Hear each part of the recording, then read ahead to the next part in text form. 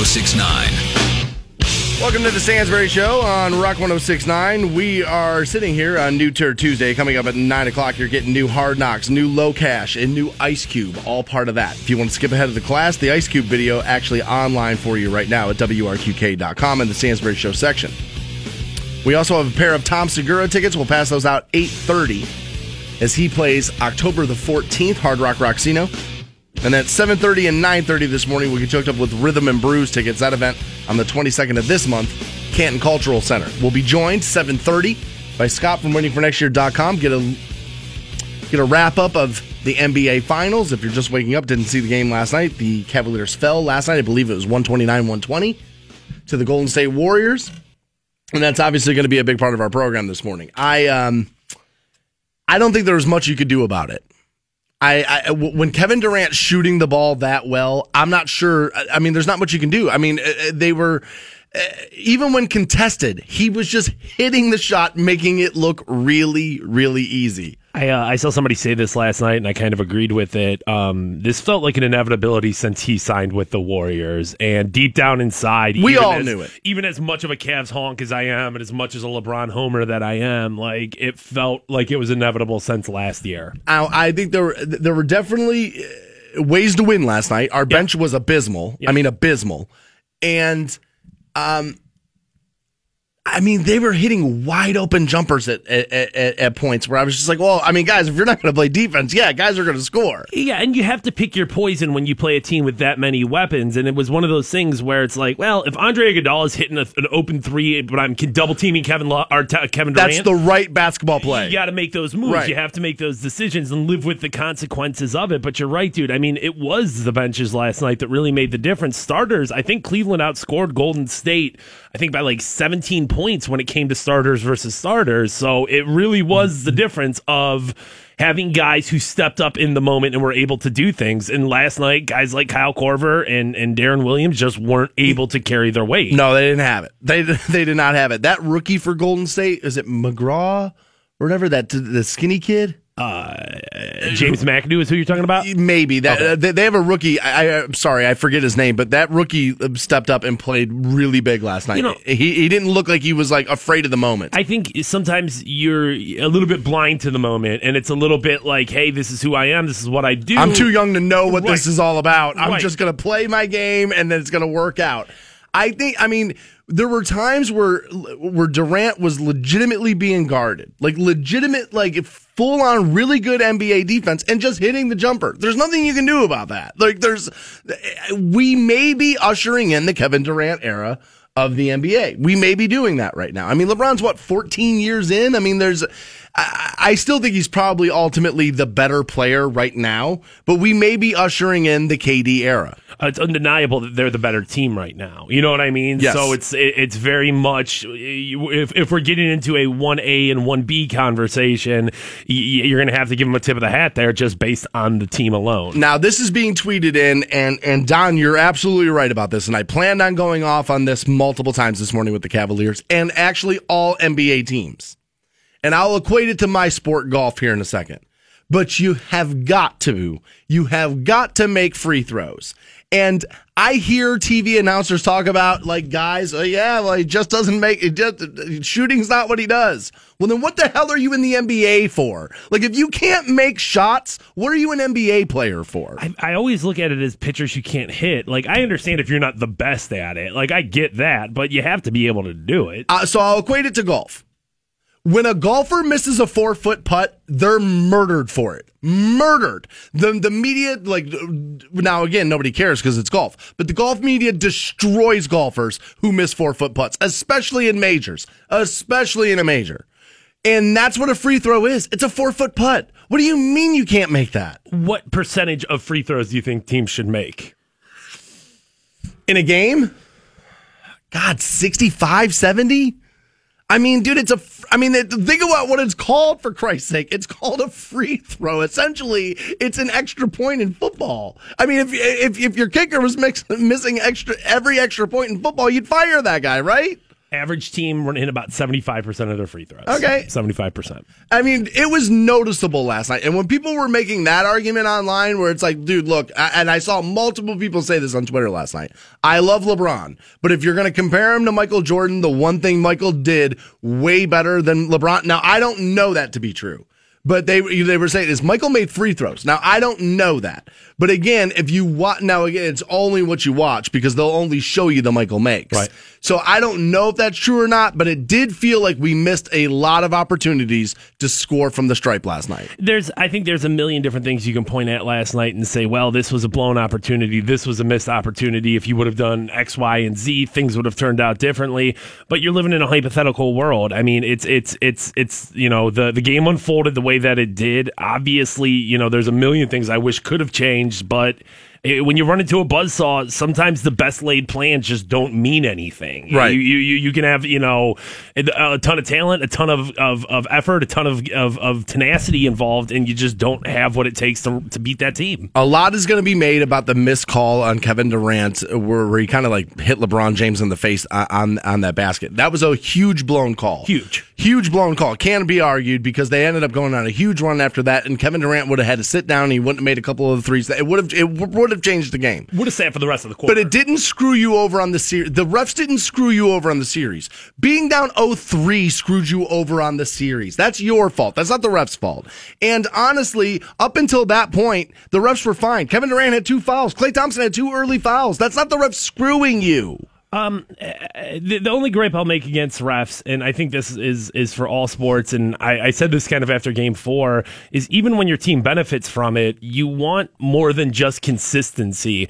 I want calls to be made correctly. I want calls to be made right. And I understand basketball is a fast game, and it's probably the hardest of all the games to officiate, just because you have so many moving bodies, so many up and down the floor so much. That would be a tough ref job. It is, dude, yeah, that'd be a tough ref job. I feel like and you have to run with it. Right, and I feel like, baseball, obviously, every umpire is going to have his own strike zone. The NFL has their own set of issues when it comes to officiating. But like Mark Jackson last night on commentary was just like, oh, well, as long as it's consistent. And it's like, I don't know. I feel like... Not if you're consistently bad. Right, that's the I want you accurate, right, but consistent on both ends. Right. I would agree that consistency, if you call it consistently on both ends of the court, you're probably getting a fair game.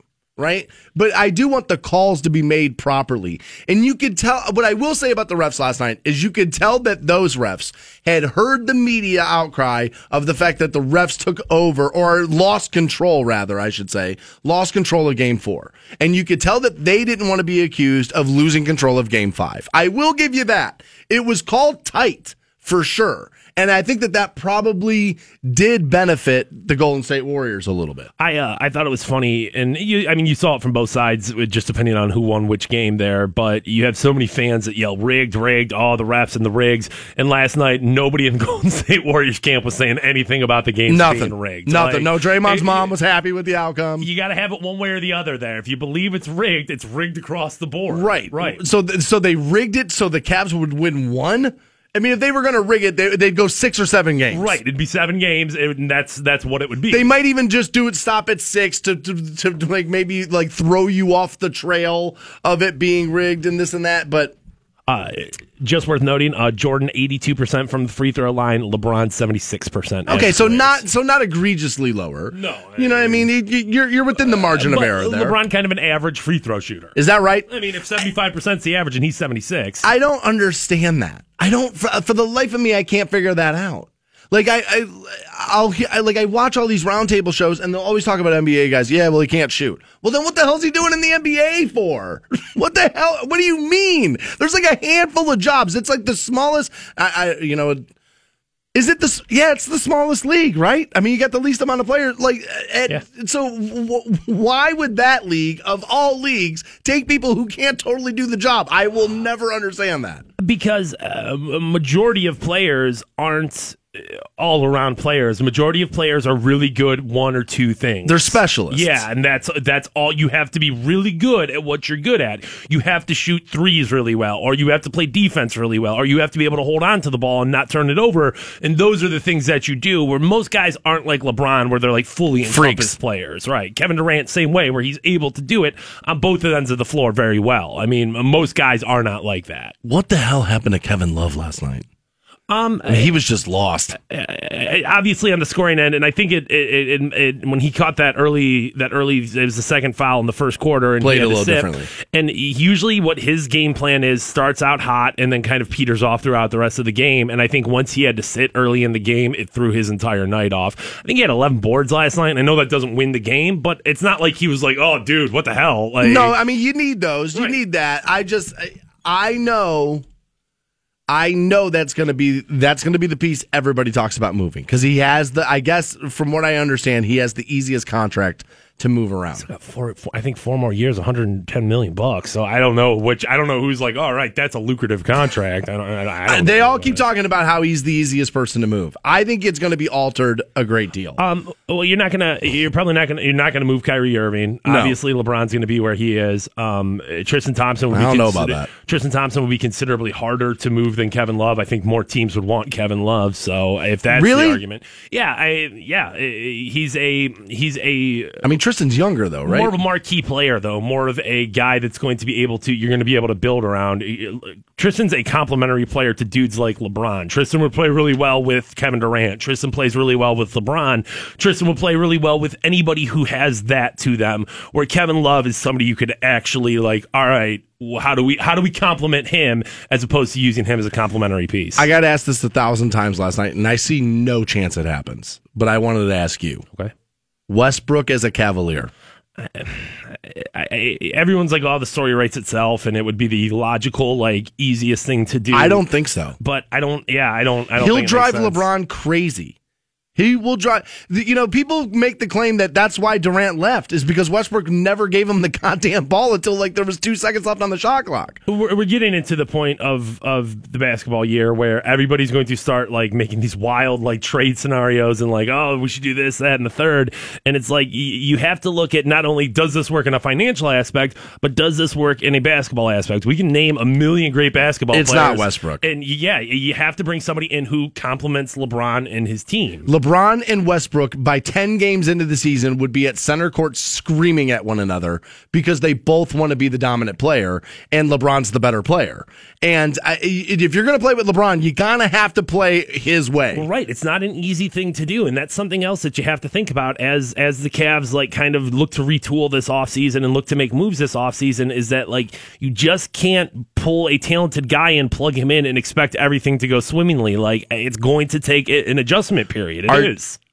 Are Darren Williams and Kyle Korver Cavaliers next year? No, I mean those guys weren't going to be, even if they won a championship this year. I mean those are both guys that are thanks for your service, see ya. Temporary pieces, right. And like maybe Kyle Korver would be, but I doubt that. Darren Williams, I don't see how he would be involved. Yeah, I mean that guy just really didn't play well. Like he just did not play well. I can't say enough about Kyrie Irving. Cannot say enough about LeBron James. This is going to get slung around LeBron James's neck, and I think unfairly. I don't know. I don't know what more you wanted the guy to do. He averaged a triple double in the NBA Finals. I mean, they're gonna talk about how good their defense played and all this. I mean, remember last year Iguodala was or 2 years ago, I think he was the Finals MVP. Yeah. Held LeBron to what, 33-19? Yeah, that was his big accomplishment. That was his MVP series. I don't think it's unfair to hang this around LeBron's neck because the buck stops at your desk. LeBron, you're the president of the team. You are the boss of the applesauce. There, dude, it's your team. But it's not the anchor everyone acts like it is. It's around his neck and it's weight on him, and he's going to have to work to kind of overcome that. But it's on him. It is. At the end of the day, it's his team. Yeah, I mean, he's going to take the heat for it. I mean, you want to play GM, and the fans are going to want to rip you up about it. It's going to be interesting to see what happens. Like I was saying all week and late last week, I don't believe he leaves, but don't buy into there's no scenario whatsoever in which LeBron James isn't a Cavalier. I'm just telling you right now. I mean, dude, if you go back and listen to the last 2 weeks, things he's been saying, small little trails of words here where you can't totally pick up on it, but if you really go over it with a fine-tooth comb, he's preparing you for maybe. He really has been preparing you for maybe. I don't see it right now, but you just never know. Everybody in the world's going to be moving players around. Everybody's going to be trying to figure out how do we get a team that can beat this Golden State Warriors team, and somebody's going to get on the phone with an offer good enough, with an idea good enough that he may listen to it. I'm not guaranteeing you it. I'm just saying it may end up happening. And so, like, a lot of us that are like pro LeBron, be ready to still be pro LeBron when he leaves again. There is a scenario in which that may happen. So as you're waking up and getting ready for your day, don't bother brushing your teeth. I'll tell you why next on the Stansbury Show. Rock 106.9. Welcome back to the Stansbury Show, Rock 106.9. Coming up at 9 o'clock is New Tour Tuesday. You're getting new Hard Knocks is the name of our first group. Bikini Season is the name of that. New Low Cash, Ring on Every Finger, an Ice Cube song, Good Cop, Bad Cop. Very interested to check out what the F the Police author has to say about Good Cop, Bad Cop.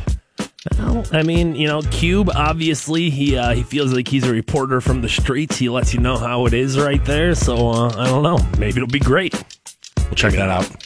To end the program a little later, Tom Segura tickets up for grabs 8:30, and we'll talk to Scott from winningfornextyear.com. We'll do that at 7:30. Get his take on the NBA Finals and what he thinks maybe the moves will be.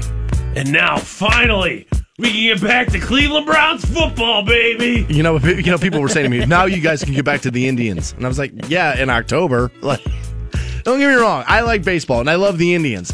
But I think most people get invested with that season after the All-Star break. Oh, yeah, dude. Right? You got plenty of time left. The Indians have been playing a little recently. I think they're sitting at just over 500, and the only reason they're still on top of the division is because nobody else division's not very good. Nobody else in the division is really doing anything. But, I mean, dude, the good thing about that is you got plenty of time to right the ship, and, who knows? Maybe the Indians bring the championship home this year. As you're waking up and getting ready for your day, you may have heard this before, but it turns out it totally is true that your toothbrush is bacteria filled. All right. They say that a toothbrush is worse than a toilet seat. All right. As far as germs go. More than 10 million bacteria live on your toothbrush. They say there are real concerns if you have it in the bathroom. Well, where else would I have it? Yeah. They say if you flush the toilet, you're exposing your toothbrush to germs from the fecal matter. Now, apparently that show, Mythbusters, found toothbrushes sitting outside of a bathroom can still be speckled with fecal matter as well. And they say toothbrushes right out of the box can harbor bacteria because they aren't sold in sterile packaging, which isn't that a little crazy? Yeah. I mean, dude, it's going in my mouth. Yeah, I mean, as soon as you break it. Although so is a beer bottle. Right. As soon, that's what I was going to say. Yeah. I mean, think of all you use forks and knives at restaurants, and those are certainly not in any sort of sterile environment. Yeah, I know people that take like their own silverware to restaurants, or will like take like plastic like spoons and forks and packaging into a restaurant so they don't use that. Still using the plate, still drinking out of the cup. That's what I always, my buddy's like, no, I won't drink out of the cup. I use straws. And I'm like, dude, I still think you're tilting at windmills there, right? I mean, you're eating you're eating out. You think that straw paper wrapper is enough to keep out fecal matter? Okay. Probably not. Okay. Now, they say most germs won't hurt you. Most of this bacteria is not going to hurt you as long as you're brushing your teeth with toothpaste, which, of course, why would you brush your teeth without toothpaste? Yeah, I mean, I don't know who's dry brushing and just not, giving... But like, I don't understand the toilet seats are less germy than that. I mean, wouldn't it be as equally as germy, right? Why is it less germy? Like, why are toothbrushes more? I mean, like, sometimes toilet seats, like, there's like pee and poop like directly in the vicinity of that. Like, how? I don't understand that. How's that possible? Yeah, I don't understand that either. They say how you store your toothbrush is often what matters. They recommend rinsing your toothbrush with tap water after using it and air drying it. Yeah. Well, yeah, who doesn't rinse their toothbrush off after? I mean, dude, what is the matter with some of you? Are you not rinsing your toothbrush off after you're done with it? And they also say one of the best ways to do this is to prevent this from happening is to close the toilet lid. Okay. And again, who doesn't close the toilet lid before you flush it? You're just leaving the lid open. The only way I can think is there's some bathrooms that you don't have the top, but those are usually like public bathrooms. Yeah, that's the bathroom here. Right, Well, although I do brush my teeth in this bathroom here, but I keep my toothbrush and my mouthwash at my desk. It's like in a drawer, and it's got like its own little compartment in there and that whole thing. They say you could also rinse your toothbrush, Fantone, in antibacterial mouthwash or toothbrush sanitizer. Okay. I didn't know they had toothbrush sanitizer. I didn't know that was a thing. I've never seen it, but I guess I can't be surprised that it exists. They say also to help keep germs at bay, do not let anyone else use your toothbrush. Yeah. Which, by the way, that's one of those things that totally grosses me out. Like, I understand I'm going to open mouth make out with my girlfriend. Right. I still don't want her using my toothbrush in the bathroom. Yeah, I mean, obviously, you factor in oral sex, and it's like, well, that's the most intimate thing you could possibly be doing with your mouth. But there is something gross about toothbrush sharing. I'm trying to think, was there a situation I forgot my toothbrush and she had hers? No, I don't think I've ever crossed that bridge with my girlfriend. I don't think so. I woke up once, this is years ago, but I was dating this girl, Natalie, who I was crazy about. And I woke up one morning to go to work, and she was in the bathroom in my house. And I knew she didn't bring a toothbrush with her, and she was brushing her teeth. And it hit me. I was like, wait a minute, how's that happening? And then I walked in there, and she was using my toothbrush. I was like, what is the matter with you? And it became like this huge fight that morning. And I said, that's a decision. You got to involve me in that decision. You know what I mean? Like, if you woke up, and I remember saying this, I said, honey, if you woke up and you were wiping the sleep out of your eye, you saw me in the corner of the room putting your underwear on to go to work, wouldn't you be like, hey, involve me in that decision? I need to know about that. All right, so now I have to go back to the Cavs here just a little bit, as this guy Keith writes in and says, it's tribe time, dude. At least waste your time on a team with a little bit of talent. Okay, well, there's nobody. Keith, here's what I'm going to say to you, dude. Come on. I know that they lost the title last night, and you're looking to jump up and down and pounce on LeBron James. But nobody on the Indians roster is being considered to be the second best baseball player of all time. Nobody.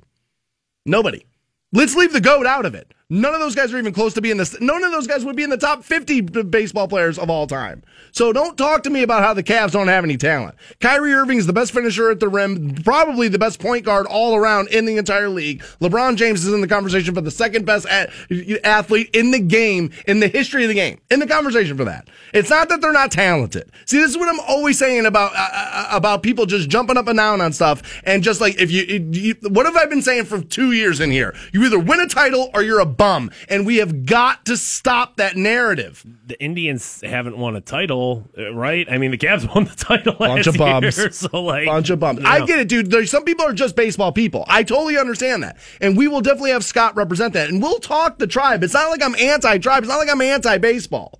But to sit there and pretend that the Indians are a more talented team than the Cavaliers per their perspective sport. Yeah, I think the Cavaliers are probably a more talented basketball team than the Indians are a talented baseball team. I don't know that to be true, but my gut says it is. And normally, that thing being as big as it is, it lands in Correctville, is normally how that goes. Adam West, TV's Batman, did die. We covered that the other day, but there's a story coming out about him that I do not believe. We'll break that down for you next on the Stansbury Show. Rock 106.9. Welcome back to the Stansbury Show on Rock 106.9. Online for you, WRQK.com. I'm laughing right now because I knew what my email was going to say today. I knew what my Twitter was going to say today, and I knew what my Facebook page was going to say today. You know what they're all saying? What's that? It's time for you to admit that LeBron James sucks. Yeah. That's what I'm being told. God. Guys, they were deep in the game last night. I tweeted this. The bench is non-existent. Kevin Love has played terribly, and we're down 5 points against what I'm being told is an all-time Golden State team. Dude, that just proves how good LeBron James really is. Anyway, I'm moving on. He sucks. We'll talk about LeBron a little bit more with Scott from waitingfornextyear.com. We'll do that at 7:30. So Adam West died, TV's Batman. Adam West died. And I'm hearing this about him, and I don't buy it. Okay. And I think much like sports stars from back in the day and rock stars back in the day definitely lied about their sexual exploits and what they were doing.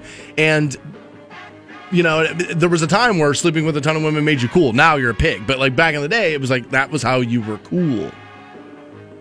And people are claiming, and not people, actually, Adam West himself claimed he had sex with 8 women in one night. I don't buy that. He says it was a ninesome, that there was just 8 women and he slept with all of them in a row there. I was going to say, if there was multiple threesomes in a day, I can buy into it, but 8 women all at once, I don't know, though. I mean, it was that era of free love and, like, right? I mean, isn't that kind of the whole, back in the day? Adam says, Bert and I were like kids in a candy store. It was the swinging 60s with free love and women threw themselves at us. That I totally buy. Yeah. That I buy. Women, this is true. If you have a little bit of notoriety, women want to stand next to you.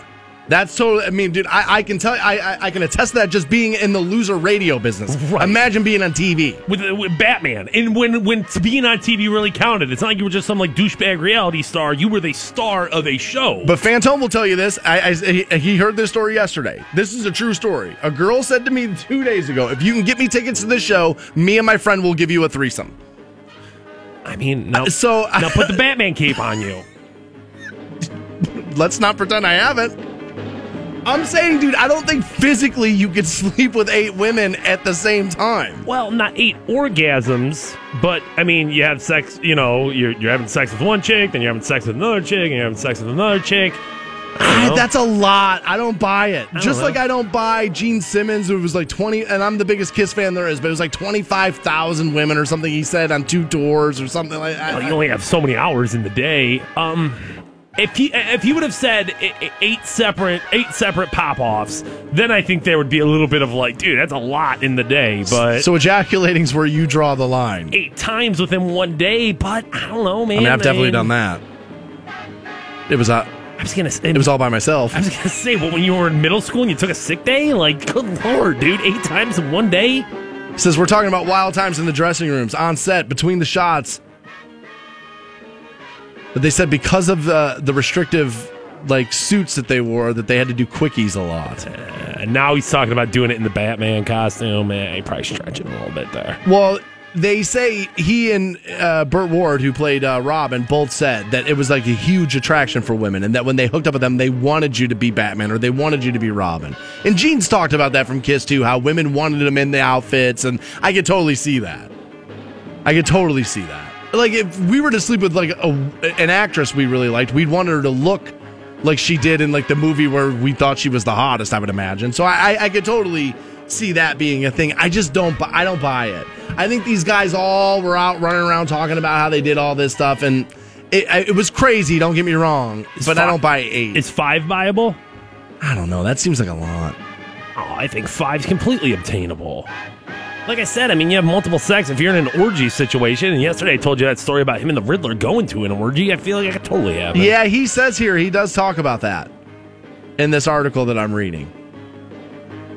That he and the Riddler did, he says orgy is a little bit of a stretch of the word, he said, but there was multiple women and there was he and I, which again, to me, that's an orgy. I don't know right. How many people... To me, if there's 2 dudes, multiple chicks, that's orgy. Anything over 3 becomes an orgy at that point, right? I mean, yeah, in my book, I think it would. Absolutely. I don't know if I buy 8 women at once. I don't know if I buy that. I don't believe that.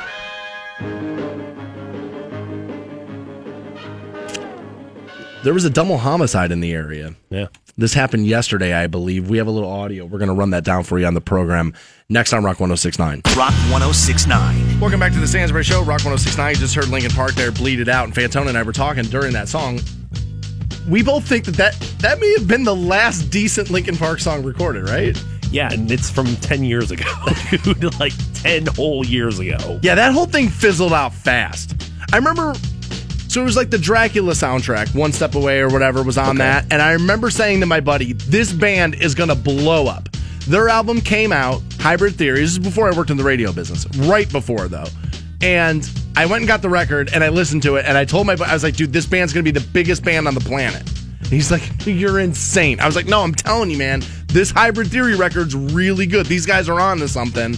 And sure enough, they blew up and got huge, but it kind of fizzled fast. I mean, I know they're still out there, and they're still popular. I'm just talking about stuff that I'll listen to. It kind of fell out pretty fast. I mean, it just goes to show you how bad rock music has been, commercial rock music has been in the past 17 years, that Linkin Park hasn't had a good song in 10 years, and still they're like, oh yeah, dude, they'd headline any rock concert, right? I mean, like Linkin Park headlining Rock on the Range for sure, or something like that, or any of those things. It's not crazy to have that happen, no. You know what? And I actually, the rock scene may be getting worse, because online for you now in the Stansbury Show section of WRQK.com is a video where Ivan Moody quits Five Finger Death Punch from the stage. It's like, I'm out. Peace out. Now, people are saying he's staying with the band, but I read the statement, and it's not clearing it up a whole lot. That video is online for you at WRQK.com. Some people are saying rock music might be better because, dude, see you later, Five Finger Death Punch. Yeah, you're not a big Five Finger fan. Huh? It's not my cup of tea there. But it's decent gym music. I'll never know because I'll never go. But you know what I mean. But it's decent gym music. It is what it is there, and like I guess I don't hate it, but at the same time, I don't understand why some people are like Five Finger Death Punch. To me, the people who claim Five Finger Death Punch is amazing and Nickelback sucks that's where you guys lose me, because it's like, guys, same band, one's just pretending to be more aggressive. The lyrical content is the exact same. But Ivan Moody apparently quitting Five Finger Death Punch, that video online. I mean, he does it right from the stage, grabs the microphone, says he's done. So that video online for you, WRQK.com.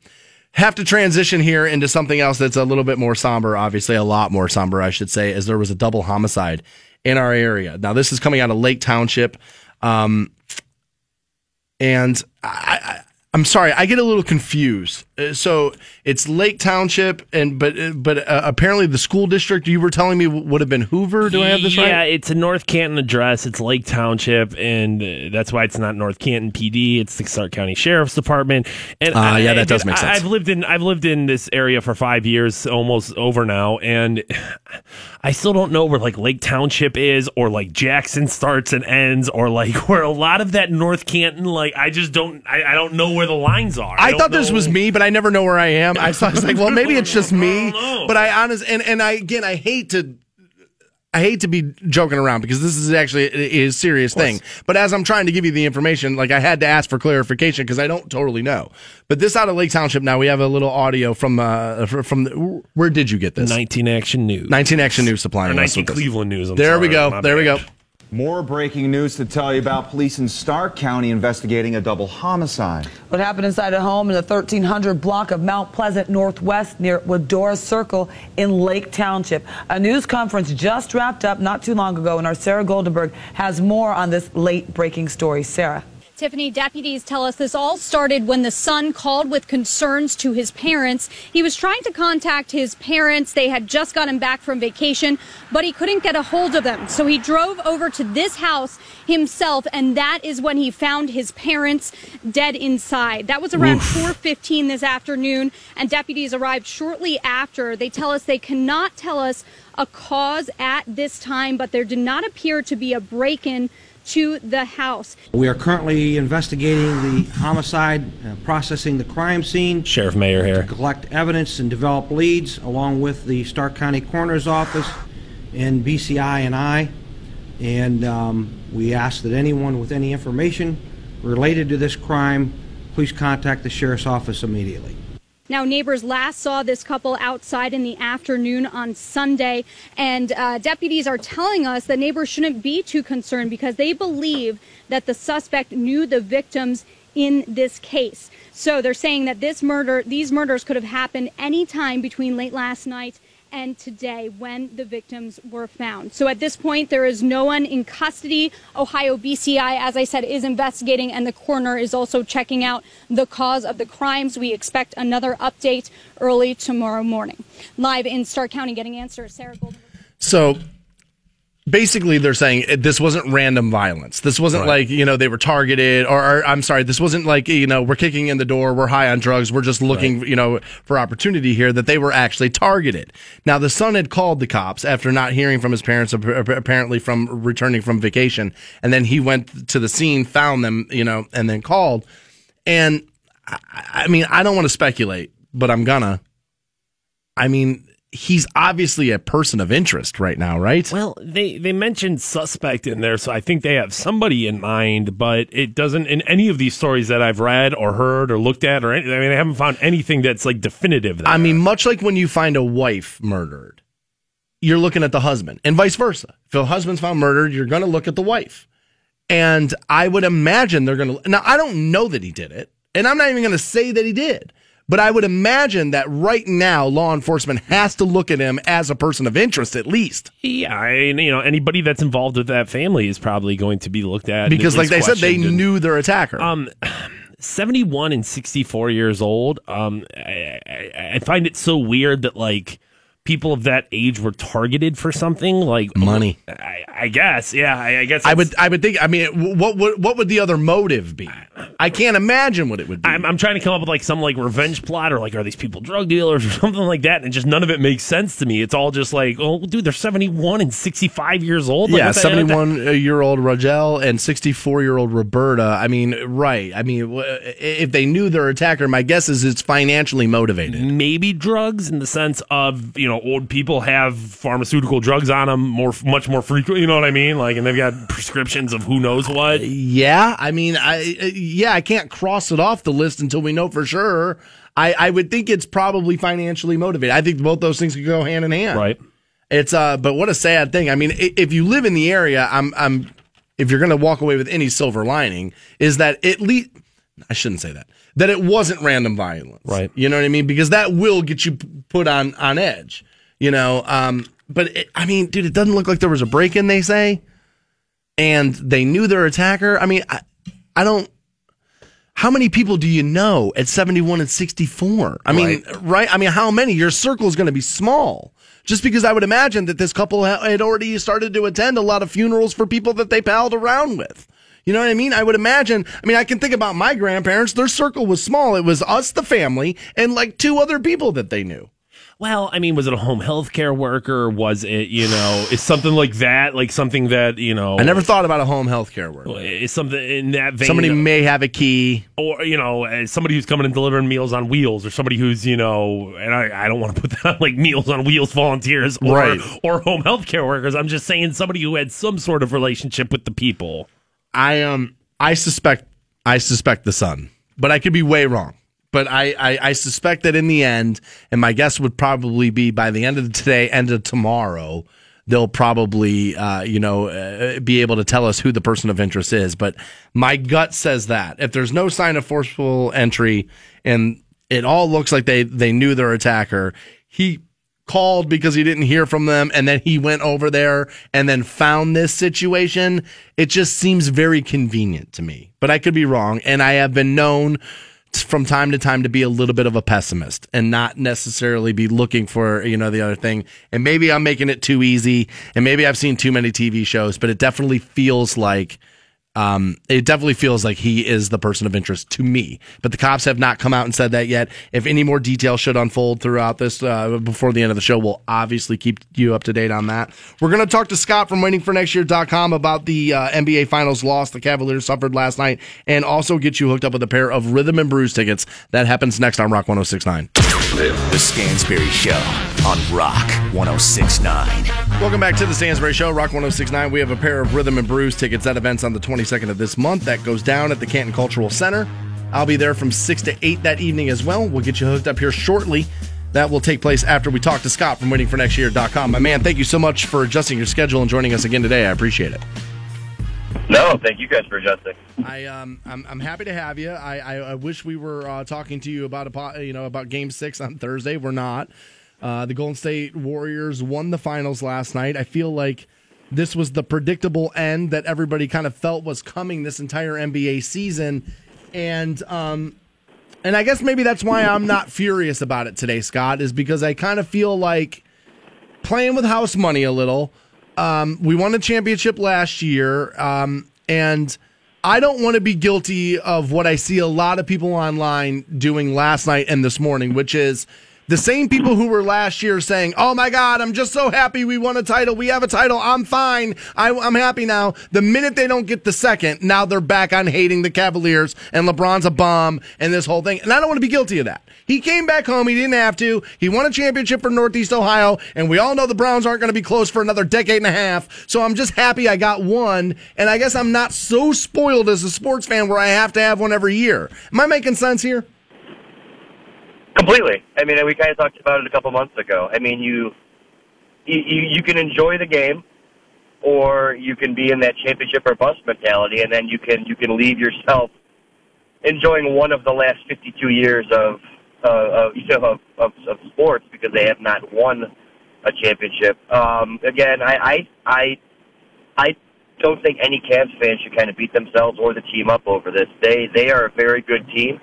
They showed it last night again. In Spurs, that first quarter and first half was a lot of fun. It wasn't until that 22-2 run or whatever Golden State went on midway through that things kind of, the wheels started to fall off. But again, it wasn't a San Antonio situation where they were just willed there by LeBron. It wasn't a, kind of 2015 situation where, with the injuries and everything like that. I mean, this is a very, very, very good basketball team with a lot of people who stepped up in ways that, we had been beating them up over, Tristan and JR specifically. And they just ran into a buzzsaw. I mean, again, a 73-win basketball team added a top 5 player, right. Arguably probably number 2 or 3, and that's not. Ty Lue said it, at postgame, because that's what happened when you had Kevin Durant, and I think that's the headline, anywhere. I mean, we could talk about the future, we could talk about Los Angeles and all the stuff we talked about yesterday, but at the end of the day, it's Steph Curry, a 2-time MVP, needed Kevin Durant to be able to beat LeBron James, and I don't think you can be upset about that if you're a Cleveland fan.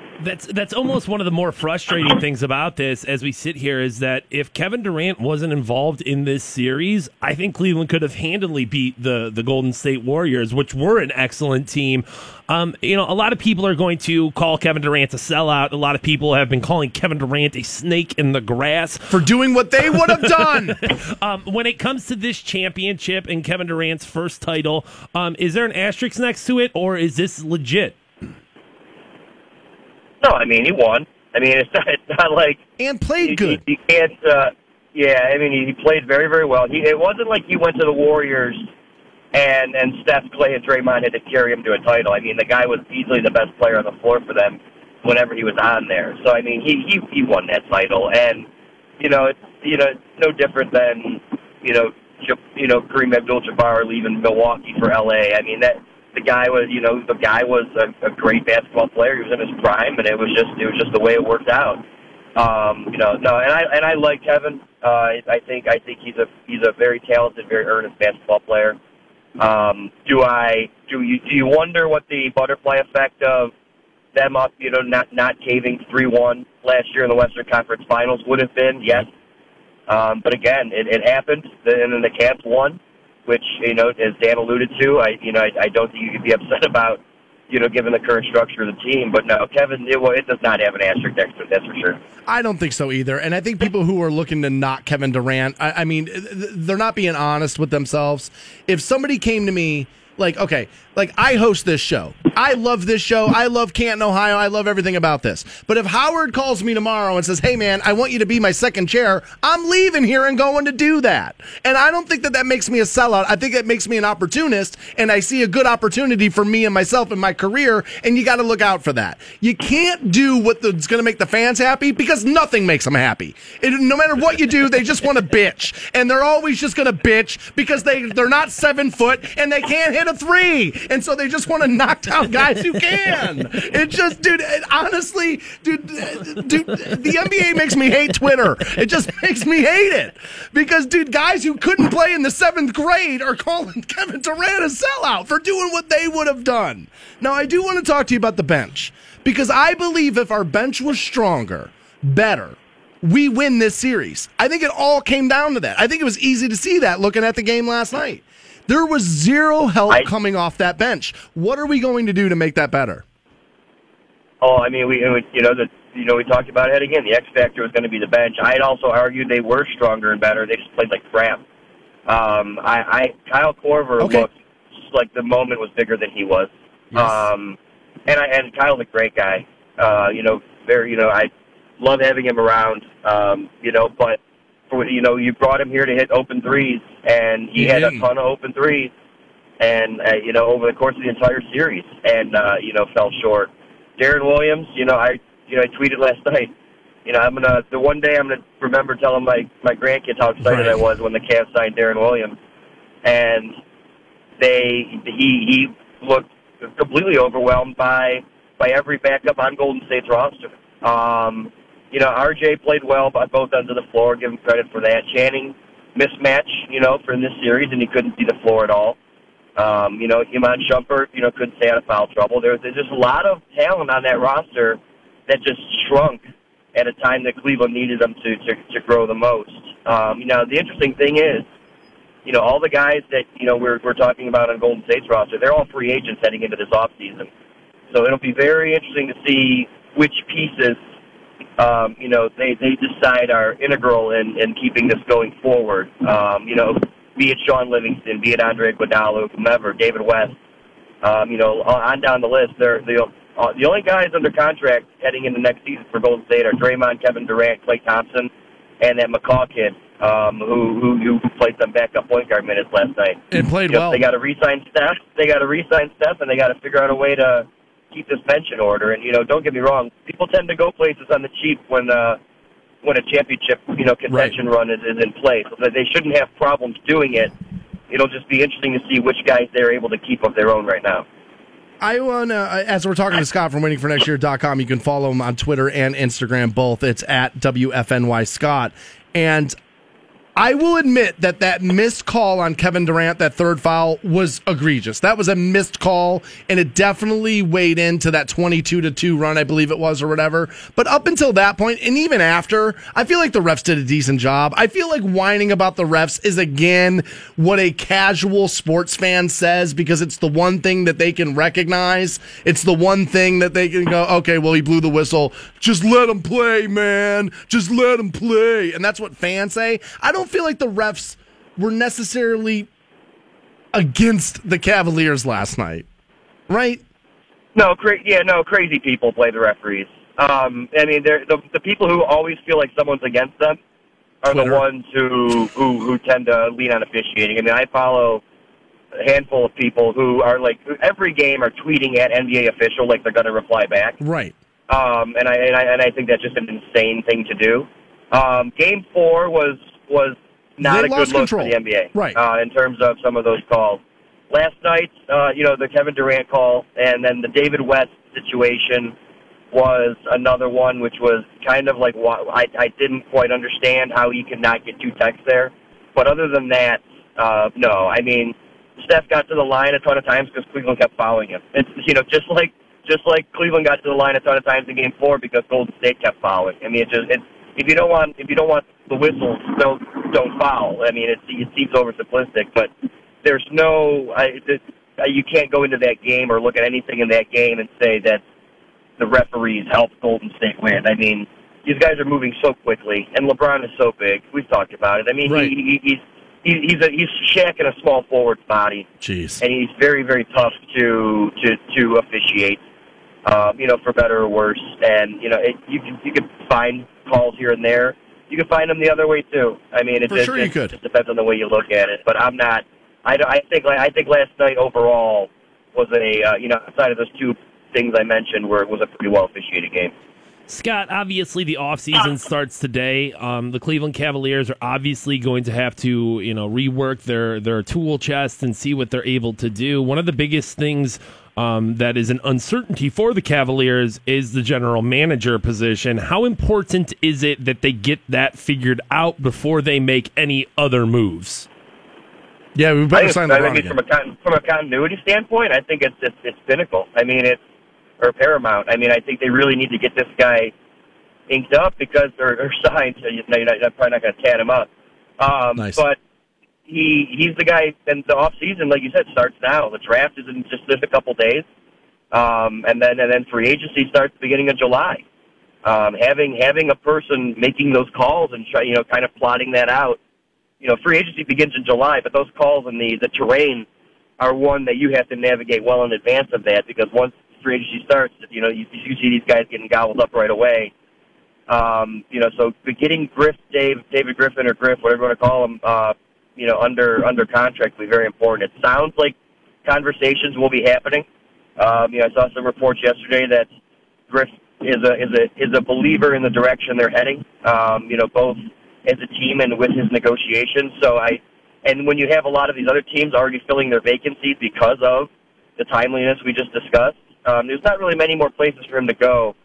Does that kind of cripple his negotiations a little bit? Probably, but it also makes it much more likely that he will stay in Cleveland at this stage. Yeah, I just don't understand why they don't pull the trigger. I mean, the guy's made, a magic happen over the past 3 years. It's been a bit of a head scratcher, and it's not like they don't have the money. I mean, you can certainly sign the guy. Like, I don't know what the holdup is there. But one of the holdups for the Cavaliers is going to be the fact that they have an incredibly high roster salary right now, and it seems like every dude on that roster is getting paid a ton of money. With that being said, how do the Cavaliers move forward and try to, improve the team and still, be a team that's, within the salary cap? It's going to make for great radio, but I don't know. It's going to be, this is why Griff gets paid as much as he does, or why he will get paid as much as he does. And unfortunately for him, it's in a if you're looking at recency, the guys he added to fill out this roster to push them over the hump didn't perform when needed. To your point, they're very top heavy from a salary standpoint. Every NBA team really is. I mean, look at Golden State. I mean, we just rattled off 6 or 7 names of guys who aren't going to be there or are free agents heading into this offseason. The Shump and JR are still both those middle of the road kind of guys. But again, JR has value in Cleveland that you really wouldn't have in a lot of other places. He showed it last night, obviously, but you need LeBron and Kyrie around him for him to have the value that he does. He's a space guy. Kevin Love's name will obviously, again, as it is every other offseason, be thrown in the mix because of some of the mismatches he provides. But I reiterate that he played some of the best basketball of his entire career over the last couple of months, and if you move him for pieces, you're not making your team better overall. You need to add talent. I don't think this team really needs to add depth. They obviously need guys at the bench level who are going to perform under pressure, but I think you can find those guys are much easier to find, and cheaper. Especially midway through the season as teams are offloading pieces. Much more so than adding a Jimmy Butler or a Paul George or Gordon Hayward or whomever these names that are potentially moving this offseason. I don't know how Cleveland would get that done without moving, one of the big three. And, I don't necessarily know that if doing that, it may make your window open longer. If you're adding a 25 or 26-year-old instead of a 28, 29-year-old, that's great. But I don't know if it necessarily, you still only have 3 guys. And if Golden State showed you anything, you're going to need 4, at least for the next couple of years, if you want to try and upset what they're trying to do in Oakland. We're talking to Scott from waitingfornextyear.com. I'm going to ask you one more question before I let you go. I want to go back to Game 4. The Cavaliers audience, fan, were chanting at Kevin Durant, Russell Westbrook. And it feels like that story kind of writes itself. Now, I don't see it happening, and I don't think it's the right addition for the Cavaliers. I think he's the wrong player to put on the court with LeBron James. Is there any chance that those two guys team up together to go after Durant and company? I mean, it would be a great movie. Right. I don't see any way that happens. Especially with the way that Russell kind of caped for Oklahoma City after Durant left.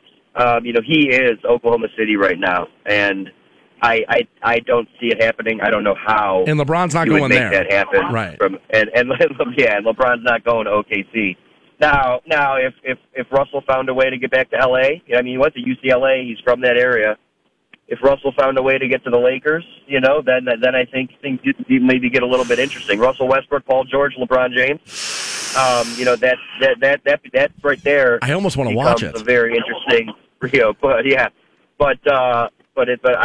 don't see how that terrain gets navigated given the contract structures and trades that would need to take place. I agree. I just knew people were going to ask me about it, so I wanted to ask you about it. Scott, that's Scott from waitingfornextyear.com. Thank you so much for joining us again, buddy. We appreciate it. We'll talk to you Monday. Sounds good, guys. Take care. Awesome. I wish we were talking to him about I wish we were talking to him about Game 6, but we're not. No. And again, before we get off this right now, I just want to say I feel like the Cavaliers gave us a great season. You competed for a championship 3 years in a row. If that's not enough for you, I think that says more about you than it does about the Cavaliers franchise. How are you a Northeast Ohio sports fan? Like, if you how? I don't get that. I don't get it. I honestly, if you're jumping up and down on the Cavs today, trashing them today, I really do. I think it says more about you than it does about LeBron James and company. I really do buy that. If you're a parent of a teenager, you need to hear what I'm going to tell you next on the Stansbury Show. Rock 106.9. Welcome back to the Stansbury Show on Rock 106.9. We're about to get you hooked up with a pair of Rhythm and Brews tickets at events on the 22nd of this month, Canton Cultural Center. I'll be out there that night, actually, from 6 to 8, and we'll make sure you have a pair of tickets so you can join me. I do want to talk to you about this, though, parents. If you have a teenager in your house, listen to this. There are new driving restrictions starting in Ohio on July the 1st. This is right around the corner. Drivers under the age of 18 will not be allowed on the road between midnight and 6 a.m. without a parent or a guardian in the car. They're also not permitted to have more than one non-family member in the car as well, and all of their passengers are required to wear safety belts, which, again, I believe that's probably all right. The existing law also bans Ohioans under the age of 18 from using cell phones while they are behind the wheel. Kind of feel like that should be the rule for all of us. This decision comes after the AAA Foundation for Traffic Safety released a report on groundbreaking study about teen driver distractions. The report found that the teen drivers were distracted almost a quarter of the time they were behind the wheel. The leading cause of distraction was a cell phone electronic usage, but coming in a close second was a passenger distractions caused by having other teens in the car. I remember hearing about that when I was 16 and I got my driver's license. My parents warned me about that. Make sure your friends in the car aren't distracting you when you're behind the wheel. That's just common practice. I can remember my friends distracting me behind the wheel. You know what I mean? Like, right. I mean, I can remember one of my buddies like threw his hands over your my eyes while I face. was Right? driving. Yeah, me too. Because that's what young idiot kids do. Pulling D's out, like bong rips in the back. There was a and we found out why we don't carpool to work. There was a and one of my buddies, he would drive his mom's van around, and for some reason or another, we thought it was hilarious to like drive around bumping Limp Bizkit, and he would like open up the van door and be lifting weights, and one of the dudes would be driving. I'm like, what are we doing? Like, why did we think that playing Nookie in the Taco Bell parking lot was a good idea? But it's not. It's who we were. It's what we did. Now, I was up in Belden the other day, and it was right across the street from Chick-fil-A, where that intersection is right there. So, there's a lot of traffic right there. Yeah. Right? And there was an accident on the other side of the road. And the young woman in front of me, 30-day tag on a brand new car, right, takes her foot off of the brake, and as the light turns green, presses the gas pedal and starts to take a photo of the car crash on the other side of the road and almost veers into oncoming traffic as she's trying to take a picture of a car accident, almost gets into another car accident. So I'm for some of this stuff, but I worry about telling teen drivers under the age of 18 that you can't be on the road from midnight to 6 a.m. Now, what some of you are going to say is nothing good happens after midnight, and I get that. Except for some of these kids have jobs between midnight and 6 a.m., even under the age of 18, and I'm going to give you one example, and it's probably not enough to change the whole law, but I know guys who work on grounds crews at golf courses who have to be at work at 3:30 in the morning. They're 16, 17, 18. It's their summer job. Yeah. So how are these kids going to get to work? Work permit, maybe, like one of those, like, hey, if you they can didn't show... get into that here, but I wonder if you can apply for a special thing depending on what your job is. But I mean, what are parents are going to have to get up in the middle of the night to take their kids to work at the donut shop or whatever the hell it should be? Well, I mean, welcome to having kids, and that's your responsibility, certainly. I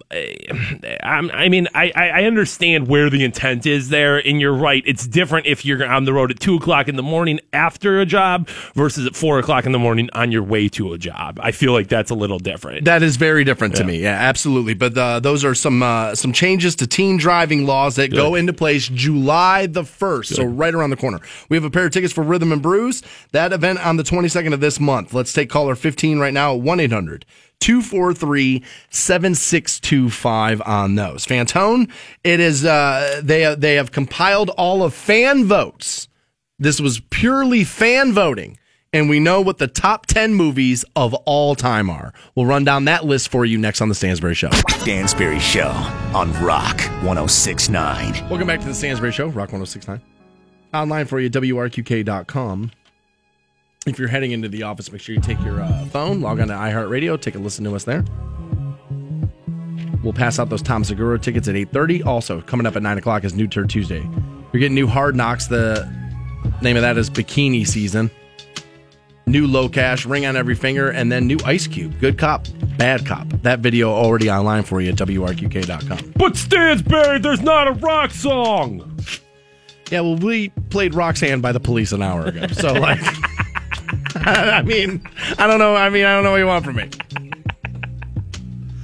You know, sometimes I say jokes like that just to make Fantone and myself laugh. And dude, no good deed goes unpunished. Because believe me, I'm going to get screamed at for that in the hallway when I go get coffee. Why do you make fun of what we play? Because I'll sound out of touch if I don't. Because we didn't plan a show. What do you want us to fill these minutes with, dude? Come on. Yeah, the Cavs played last night, buddy. Think I was up doing stuff? No, I was shoving my face full of food. Watching the NBA Finals, which, by the way, I did find this out yesterday. I'm not being paid to tell you this, but I did find this out yesterday. Okay. Dude, I didn't know this, but Papa Euros does $5 Euros on Monday. Well, there you go, dude. There you go. Got to get off that. Legitimately need to get off of that. He's been on it all morning. Fantone, did you know about this? And I'm like, dude, you've told me 4 times already. Yes, I know. One for each Euro I had yesterday. That's how many times you got told. So a new poll that was done entirely on fan vote has come out and has listed what the top 10 movies of all time are. This, again, is purely fan vote, okay? And some of them are, I feel like any other list of top 10, I'd be like, yeah, that makes sense. And some of them are a little crazy. So we'll start at 10. Lord of the Rings, The Fellowship of the Ring is the top 10 movie. Again, this is pure fan vote. Now, I know you hate these movies. I don't hate those movies, but I'm not putting those movies in the top 10. I understand. They're good for what they are. And if well-directed, well-acted. Right, and if that's your cup of tea, if Lord of the Rings is your thing, I understand that. I'm not going to call those movies top 10. It feels like too much of a stretch. Yeah, I feel like the song Zeppelin wrote about Lord of the Rings was better than any of the movies. Okay. Right? I mean, Robert Plant was constantly talking about Middle-earth in the middle of those songs. And yeah, I mean, he was doing his thing there. But I feel like that's a little pretentious of a pick. There's people who are like, oh, yeah, I watch Lord of the Rings. I'm like, do you think that makes you cool or something? Do you think that makes you, like, sophisticated? What are you talking about? Number 9. This is top 10 movies. Again, pure fan vote here. All right. Number 9 is Episode 4, A New Hope, the original Star Wars movie. I would have the original Star Wars movie, and it's not just, if I'm not just looking at it from what I'm a fan of, but I feel like what was culturally impactful and things like that, I would put created a genre. I would put the first Star Wars movie in my top 10 of like the best movies ever. Yeah, I would think you kind of have to. There's 2 lists, my favorite movies and the best movies. Those are 2 different things. Those are going to be different things. Okay. Number 8 is Jaws. Yeah, all right. Yeah, I mean, I guess I kind of get it. Isn't that movie a little overrated? And a little slow. And I mean, like, don't get me wrong, it's a good movie, and, you know, you're going to need a bigger boat, boys, and all that. And, like, you know, the kids getting eaten on the beach, it's all great. Which, by the way, in the land of remakes, and now that you can make that shark look good, because let's be honest, I mean, he always looked awful. How are you not redoing that now? Yeah, it would make all the sense in the world. Why wouldn't you redo it now? The CGI is better. All that technology is way better. You can make a shark look really good now. I feel like it's for, you got to remember, for the times that it was, special effects are pretty good. But yeah, for when it came out, I'm just saying it doesn't hold up today. Looking back on it, right? Number 7 is Indiana Jones and the Raiders of the Lost Ark. I totally get that. It was a great franchise. You know, highly grossing franchise. People love those movies. Totally understand it. Don't have a problem with that being number 7. Number 6 is Goodfellas. This is a list of top 10 movies, purely fan vote. Goodfellas would have to be on my top 10. It's a damn good movie, based on a true story. Again, well acted, well directed. I do think that Scorsese gets a little love because of who he is. Of all the Italian mobster bada boom bada bing movies, I don't think I'm putting Goodfellas on my top 10. But really, yeah, I don't think so. It's a good movie. I'm not trying to knock it, but Pulp Fiction comes in at number 5. I know you're a big Quentin Tarantino fan. Love Tarantino. Would not put Pulp Fiction as my pick from him in my top 10. What would be? Reservoir Dogs. I feel like that's a much better movie. That's a damn good movie. Yeah, I feel like Pulp Fiction gets the love, and everyone's like, "Oh, it's the Quentin Tarantino." You know why movie. that is? Because that's the movie that broke people into Tarantino, and then they went back and watched Reservoir Dogs. Shawshank Redemption comes in at number 4. Yeah. That's a top 10 movie. I mean, anytime it's on TBS, I don't care what part of the movie it's in. If I'm laying around Sunday afternoon and it's raining and that comes on TV, I'm watching. Hard not to put Shawshank. Yeah, it's hard not to put that on your top 10 list. This is where it gets a little crazy for me. This is pure fan vote, top 10 movies all time. Okay. Number 3, The Dark Knight. Yeah, that movie does get a ton of love. I once rallied against the fact that it got love because what's his name died. The guy Heath Ledger. Yeah, Heath Ledger had died, shortly after, or while that whole thing, shortly after. But if I'm going to be honest about it now, that is why that movie gets a lot of love. The first half of it's really good. Yeah. And then after that, it's like, oh my God, enough. Wrap this up. It's definitely one of those movies that people overlook the plot holes. People overlook the Oh God, yeah. And there's no backlash against it at all. It's like, well, dude, the whole premise of maybe they'll blow up this boat, maybe they'll blow up this boat, and this blow, and it's so stupid at the end. It really is. It got a little carried away at the end. I will say though that Heath Ledger was fantastic as the Joker. And I think he played a very good version of that role. And then we saw Suicide Squad where Jared Leto did his version, and it didn't live up to Heath Ledger's version, if you ask me. That's just my personal take. I don't think it was intending to. No, I don't think so I mean? either. I think that he knew that he was, doing a different thing. Yeah, had to play his cards differently. Yeah, I think Heath Ledger did a fantastic job playing the Joker. I'm not sure I would have put The Dark Knight as a top 10 movie for me. Yeah. Number 2, this is pure fan voting, top 10 movies all time. Number 2 comes in, it's The Empire Strikes Back, which is the second Star Wars movie. Now, if you were to ask me, being a huge Star Wars fan, that to me is the best movie in the franchise. I've seen all the Star Wars movies, not like a Star Wars nerd or anything.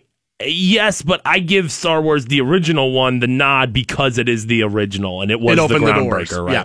I really like Empire Strikes Back. I feel like that's the movie where that franchise really hit its stride, lost it, and honestly, it goes well off the rails in Return of the Jedi. But I really liked Empire Strikes Back. That's like the movie that definitely got me hooked and made me the super fan. That's where Boba Fett comes in. Right. It's like Han's like a huge part of that whole thing. And, that's my whole fandom is wrapped up in that movie. That would have definitely made my top 10 movies of all time. Number 1 movie voted on by purely fan vote is The Godfather. Makes sense. Yes, it's a great movie, and I'm not denying that. But I think some people claim this is one of their favorite movies because it's like on that list. Oh yeah. What are some holes here? What'd they miss? You're missing Schindler's List right out of the gate. That's something I can point to. That's pretty easy to be like, well, dude, that's probably. And see, we're getting into something here though, because what it seems like to me, it seems like dudes or people that voted on this are dudes maybe 2 years younger than me and maybe 2 years older than you, because it seems like it's all right in there of the movies that would matter to guys our age. That's true. It doesn't seem like they got a good representation of like of the country as a whole or of the world as a whole there, because I feel like, I don't want to say like, boy, Wizard of Oz should be on that list, but Wizard of Oz should probably be on that list. Well, and I know chick flicks aren't necessarily built for men, obviously, as they're called chick flicks, but there's been some great, like women are going to argue, where's Steel Magnolias? Women are going to argue, where's Fried Green Tomatoes? Women are going to argue, where's Dirty Dancing on this list? I think Toy Story could probably make this list. Ooh. You know what I mean? That was definitely a culturally impactful movie, and it changed the way that movies are made now. No Disney cartoon is on this list. Yeah. Think about that. Yeah. That seems like an error, like something that got missed over. Because there's been a ton of those. You can make the argument for Aladdin. You can make the argument for Lion King. I would say Lion King is probably where you'd go, but I think Toy Story is the most obvious there, where like it changed how movies are made now. I was surprised Shrek wasn't on this list. If you want to start talking about DreamWorks stuff, I was surprised Shrek didn't make this list. That franchise was huge. On my list, I just wrote down 10 movies. I was like, all right, what can I put on here? Fight Club was missing. Ooh, good pick. A Clockwork Orange was missing. That movie's overrated. In my opinion, it's overrated. Right, I know what you mean there, but it was good. Definitely in that, in a culturally impactful movie. I mean, I know a lot of people aren't going to be like, oh yeah, that totally makes sense. But 36 Chambers was definitely one of those movies that was a worldwide phenomenon. There's not even any Bruce Lee movies in here. You know what I mean? Like, there's definitely a missing part of a lot of what films are. It's very much like I said, guys probably aged 29 to 42 took this survey and are like, all right, well, here we go. Should be pointed out that I got this from Maxim. Okay. Well, you know what I mean? Right, Should be pointed out. Now, again, people are writing in great suggestions and stuff that I would have missed on. Devin says, what about Harry Potter? Now, again, not directly kind of my thing, but, I mean, big franchise. Can't deny it. Kenneth writes in and says, what about Top Gun? Yeah.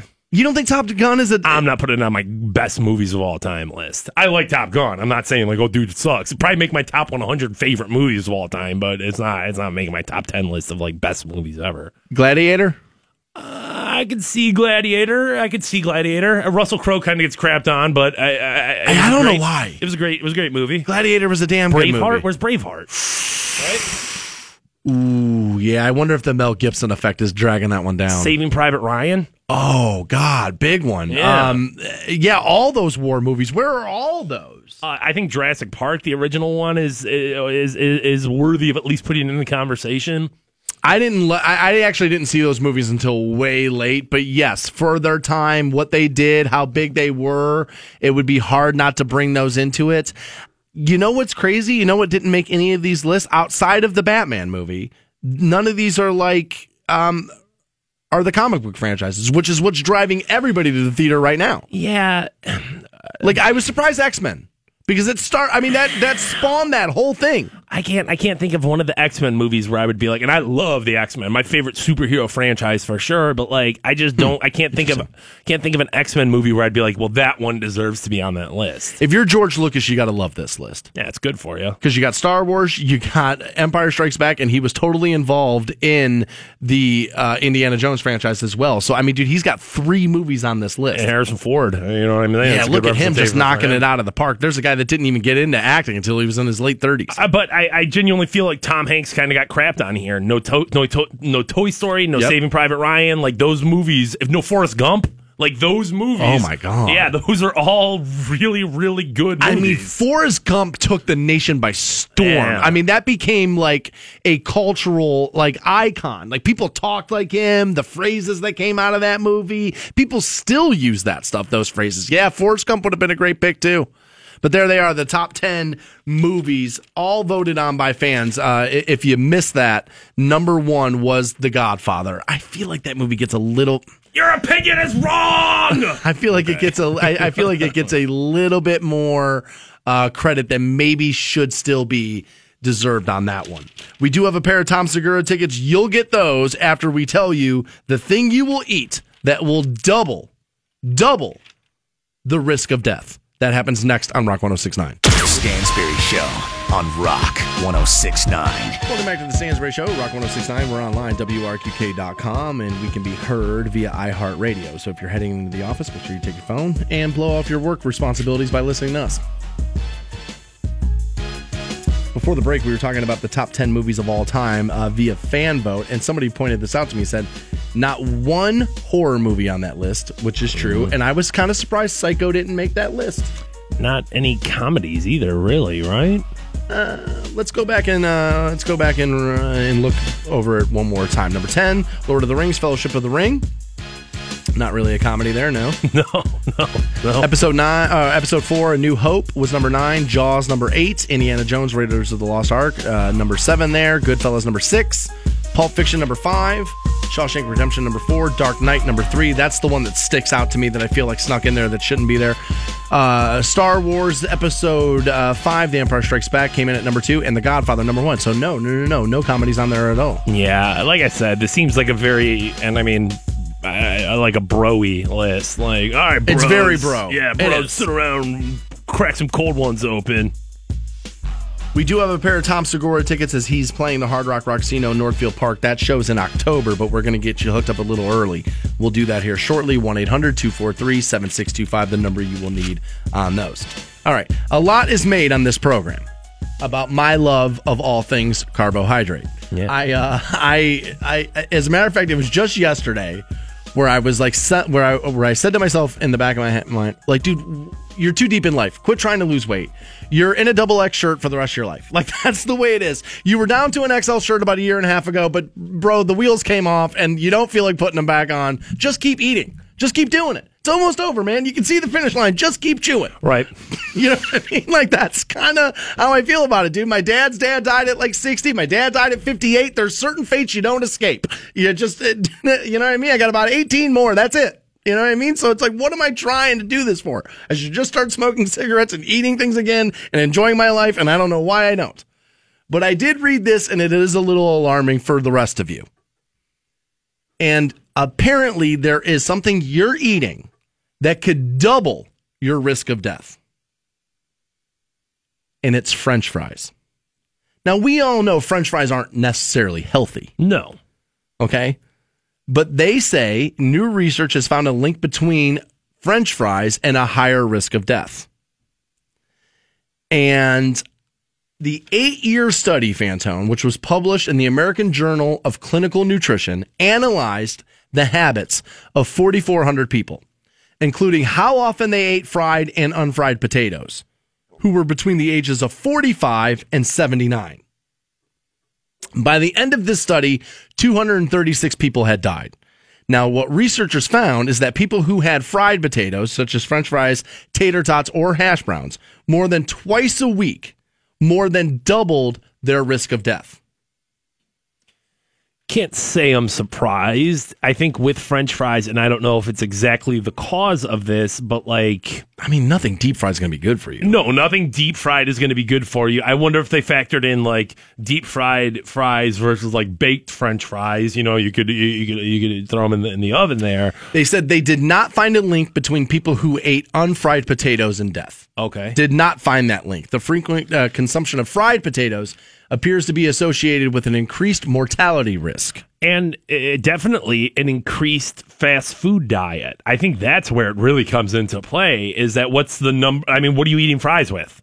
Stuff out of the window. What are you eating for the most part hash browns with? Stuff out of the window. Like, I think that's where you're getting into it, is it's indicative of a fast food issue as opposed to, I'm trying to think, where else do I get, I mean, bar food, you're going to eat some fries too, yeah, but that's but that's more sideways than it is up or down. Right. And at that point, I mean, don't get me wrong, bar food's great, but like, it's fast food. Right. Yeah, it's just is. Coming out of a fryer in a kitchen, in that kitchen as opposed to a window. Jessica Cording is a New York-based registered dietitian. She tells Yahoo that she's not shocked by these findings at all. She says fried potatoes are a food that provide lots of calories, sodium, and sometimes trans fat, but contributes minimal nutrition. Right. They don't actively do the body many favors in that respect. You hear this a lot about soda, is that there's nothing redeemable in soda for you either. There's not much your body's going to take from that. And that's one of the things that most trainers, dietitians, those people will tell you, cut that out right now. Don't drink your calories, is like a phrase my old trainer used to say. You're getting no nutrition out of it. You're getting no vitamins, no protein, no fiber, no anything worth anything. You're just eating empty calories. Yeah, I guess you can't be. I mean, we all knew this, right? It's just when you read it and it just reinforces this thing. It's just the food addiction in America is real. It really is real. And I'll prove it to you, because how many times do you got to see a video of this is what was found in a nugget, or this was found inside of like a peanut butter cup, and yet you'll still eat that stuff. You can watch gross ass videos of foods you love and it won't turn you away from it. And if you found like, hey, there's a dead mouse in a bag of spinach, you'd be like, well, I'm never eating spinach again. Or somebody gets listeria or whatever from like kale, and they're like, oh, never doing that again. See, kale's bad for you. Same exact thing happens in a bag of fast food, and you're like, yeah, whatever, I'm eating it. Yeah, but it's convenient and I'm eating it. Yeah, I'll give you a personal example. This was years and years and years ago, and I'm not going to tell you the chain because it's bad business. Because it will create problems for me. But once upon a time, I got food poisoning from a chain, from like one of the top like quick service chains. To this day, I'll eat it. To this day, I mean, I got violently ill, both ends of the body, hurt, had to go to the doctor. I mean, bad. Food poisoning, full on bad. Would go there today for lunch. And this study, just like every other study, just like every the expanding waistline that we all have on us, it's just like it's not affecting me right now. And it's like, yes, it most certainly is affecting you right now. But yeah, I'm throwing my hands up. I'm done. I'm done trying to pretend. I'm eating donuts. I'm eating stuff. It hit me yesterday. I was like, dude, you have no joy in your life right now. Like, my golf game is completely lost. Like, yes, I went to the driving range yesterday. No, it's gone. Like, honestly, I offered to sell my clubs at the golf course yesterday. Dude. Like, dude, I'm like, somebody asked me to play today, Fantone, and I said, no, I'm afraid. He said, what?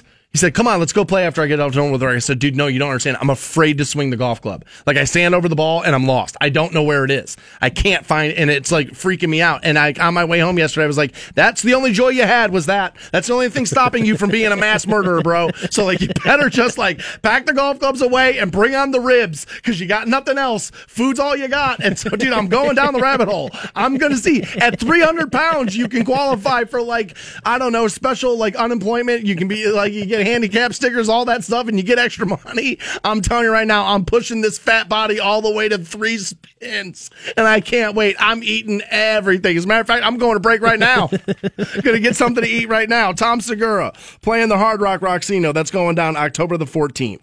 We'll take caller 20 right now at 1-800-243-7625 on those, and we'll tell you the next thing Golden State's doing that's going to piss you off. That happens next on the Stansbury Show. Stansbury Show on Rock 106.9. Welcome back to the Stansbury Show, Rock 106.9. Coming up at 9 o'clock is New Tour Tuesday. You're getting new Hard Knocks, new Low Cash, new Ice Cube. If you're heading to the office, make sure you take iHeartRadio with you so you don't have to miss that. Those all sound like made-up things. Low Cash, Hard Knocks, Ice Cube. They do sound like made-up things. What? Tupperware, sweatpants. Hard Knocks, one word, HARDNOX. That's how you know they're street. They seem to be kind of like the new LMFAO, which once again seems like a made-up thing, but no, that's what we call bands nowadays. That's what they are. Is that what Hard Knocks is? Seems like it to me. I don't know about these people. I just found out about them, so we'll find out more 9 o'clock. Their song's called Bikini Season. And that it is. It is, dude. Yeah, it was hot as balls yesterday. Yeah, sweaty, dude. I was out at the driving range, and honestly, there was a point where I was like, am I getting nauseous from the heat right now? Yeah, it's like completely a possibility there. Yeah, I chugged 3 bottles of water standing there. I was like, man, it's hot. But you know what? People bitching about the heat already. It's like, guys, come on. I mean, we get a month and a half of this, and then it snows for an eternity. So, let's just enjoy it. Pipe it down. So, the Golden State Warriors won the NBA Finals last night, 129 to 120. Tip of the hat to them, dude. I mean, they're a great team. No question about it. They were damn good. And you could, argue with me about the refs or, Ty Lue not making the right adjustments and the right calls on what lineups to put out there on the court. And again, I was the guy who was questioning Ty Lue as a coach all year. I said if we send Ty Lue to New Orleans and he coaches the Pelicans next year and he gets Anthony Davis and Boogie Cousins, I bet he wins no more games next year with them than they won this year. That's just my guess. I don't know that to be true, but it's my guess. But you can make all those arguments. But at the end of the day, Kevin Durant was making 3-pointers even while being contested. Guys in his face still knocking down shots. Sometimes, dude, guys are just good. You can live in the hypothetical world all you want to. It doesn't make it a reality. They didn't lose to the Phoenix Suns is my point, right? I mean, they lost to a pretty damn good team. Yeah. And they didn't get killed. They lost by 9 points. Right? So not so bad there. I think falling down 0-3 in the series is really where it went bad. Yeah. You know what I mean? You dug yourself a pretty big hole. If they would have won Game 3, which they had an opportunity to do. Yeah, they really did. Last night would have been a fine game to lose, and you would have had 2 more shots at it. But, dude, hey, like I said, you can if ands and buts until you're blue in the face, but it ain't going to change nothing. So Fantone, during the break, found out the thing that the Golden State Warriors are going to do next that's going to have all of you up in arms about it. Half of you up in arms about it. The other half of you probably going to be like, yeah, you know what? I agree with them. I don't know. I think this one, because of who it is, people will be in unison on this. Oh, I disagree. But the Golden State Warriors, as a team, have decided they will not be going to the White House. And I'm telling you, even people who hate Trump are going to hate that decision because it's the Golden State Warriors. And you know what, athletes? Enough of your stuck-up crap. You've been invited to have an audience with the most powerful person in the free world. You go and you do it. I don't care if you're Tom Brady. I don't care if you're LeBron James. And I sure as hell don't care if you're Kevin Durant. Act like a goddamn grown-up and go to the meeting. Enough with you guys. I know Tom Brady didn't go, Michael didn't go, these guys didn't go. I don't care. You've been asked to go. It's the President of the United States. You show the office the respect it deserves, and you go. Enough with this self-entitled millionaire BS attitude out of these guys. You've been asked to have an audience with the president. You go. Especially for a league that's telling me how many problems this country has. What more do you want? I would certainly go and meet any president. There's no question about that. But to me, this is like, dude, it's your prerogative. It's your right to do so. If you don't want to go, don't go. And we'll all move on pretty quickly. I don't think Donald Trump's going to be crying, he's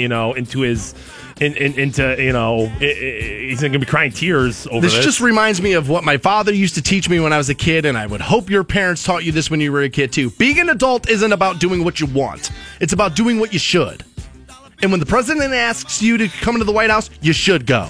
Whether you want to or not. If you feel that the president doesn't represent... All the more reason to go. Well, you don't get to go talk to him about things. You don't get to go be like, hey, dude, president, here's what I think about stuff. You're going to go. You're going to stand there for an hour. You're going to shake hands with him. All the more reason why you should go. And when the media asks you the questions, how it went, that's when you voice it.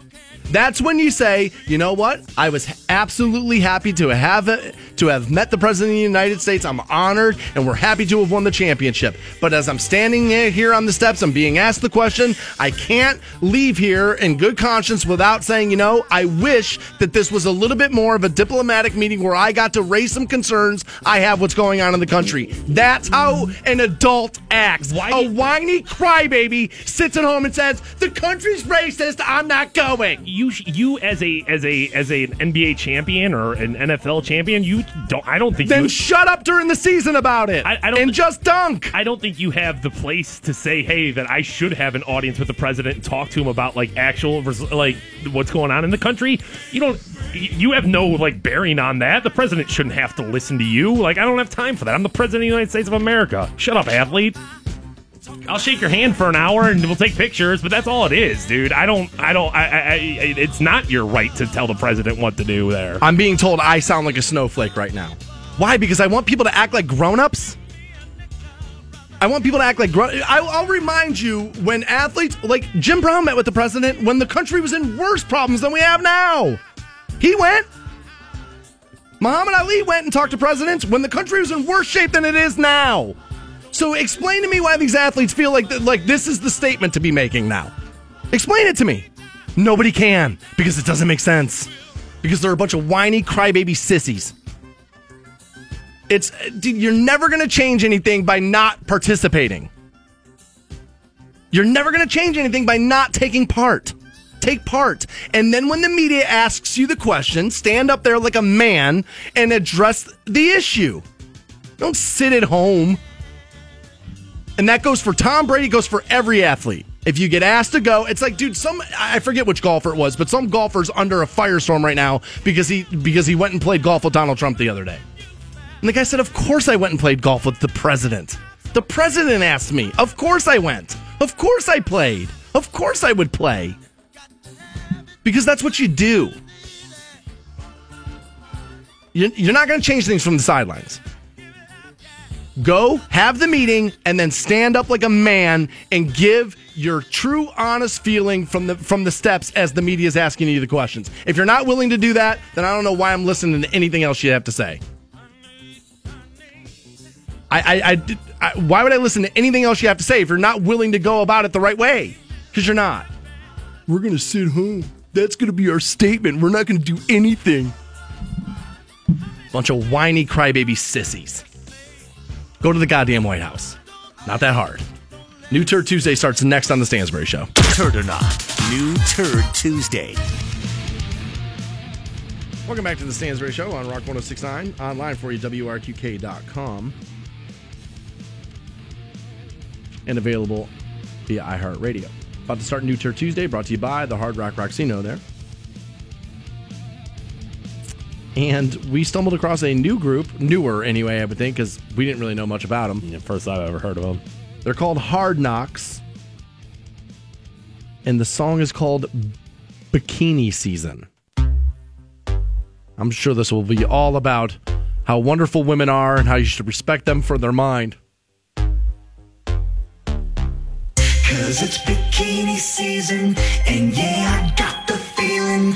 Cause it's bikini season, and we gon' party all day and party all night. Summertime needs songs like this, you know?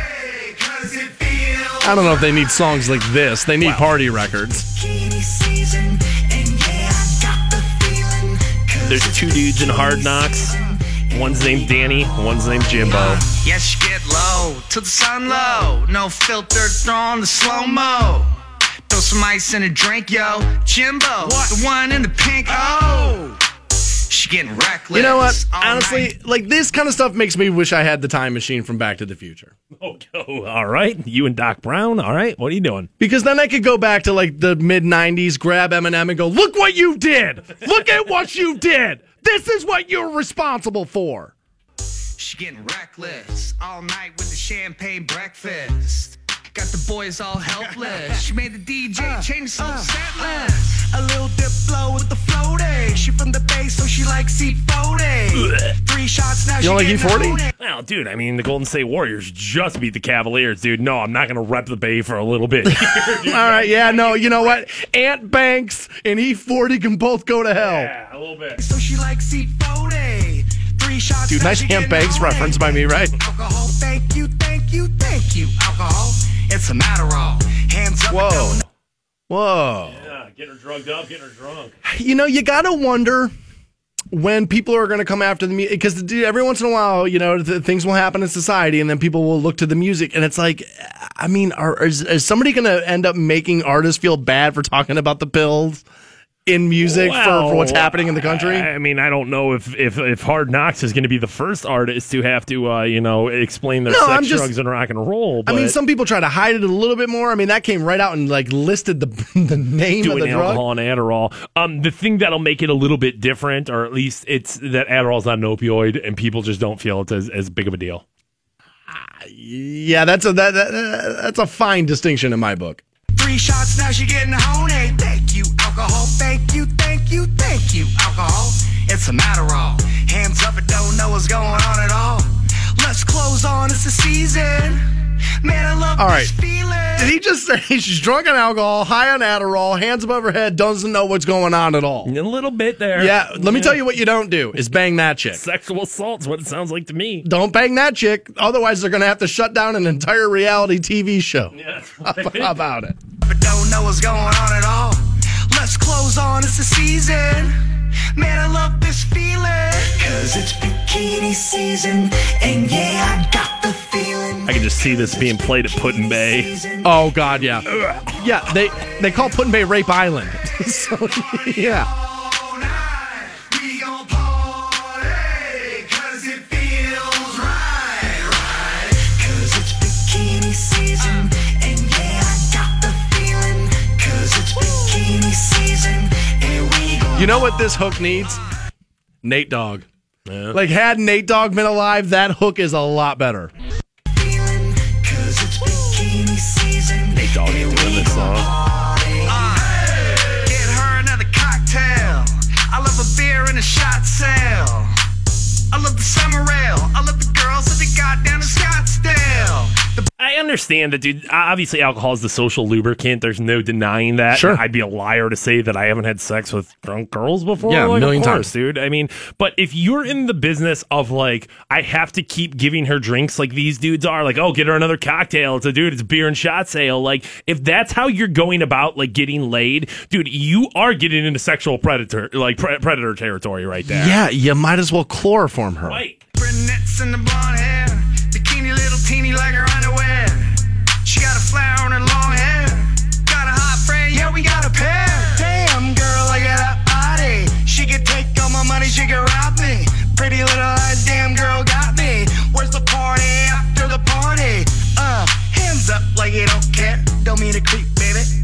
gotta stare. Let's close This coming our from the eyes audience and being stare. tweeted in. This song's going to get worn out at Gatsby's. It's bikini season, and yeah, I got the So feeling, true. 'cause it's bikini season, and we Yeah, it is about time for bikini night at the strip club there. Out on the main stage. Some girl that used to work at the bank you went I to. was going to say, I don't know if I'd go bikinis there. Let's go with wife beaters. I'd go with tank tops there. No, dude, it'll be those bikinis you can buy like each piece from Walmart. They're like $3. Mix and match there. party all night.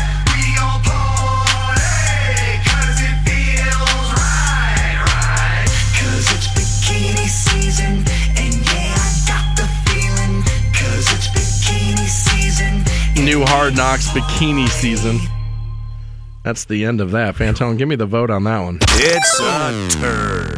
There was parts of the song I was a little bit chair dancing to. It had the beat kind of going a little bit there, but as a whole, that was a terrible song. Those guys are bad rappers. They're bad singers. They have no like redeeming quality to what that just happened there. That's a one, in the industry, we'll call them a one-place song.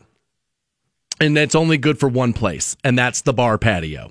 That song's terrible in your car, back and forth to work. It's terrible everywhere else. But if you're drinking at a bar patio, it's the only place it's good. That song is a turd. It's a turd. I skipped ahead of the class, and I've Yeah. actually listened to this new Locash song. Okay. And as you can hear me laughing, I can barely even call it a song. We'll play you Ring on Every Finger next on the Stansbury. Tuesday. Welcome back to the Stansbury Show at Rock 1069. We're online, WRQK.com. Also available to you via iHeartRadio. I'm laughing because I'm reading a tweet from our good buddy Don Jameson, friend of the show. Yeah.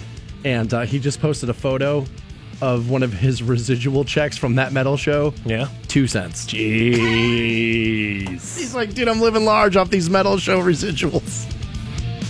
Which, on a side note, I can't believe Netflix hasn't jumped in and picked that up and resurrected that thing. I mean, why not? I can't believe that. Low overhead, not a lot of risk because it's already a well-established brand. And metalheads I mean, are extremely loyal.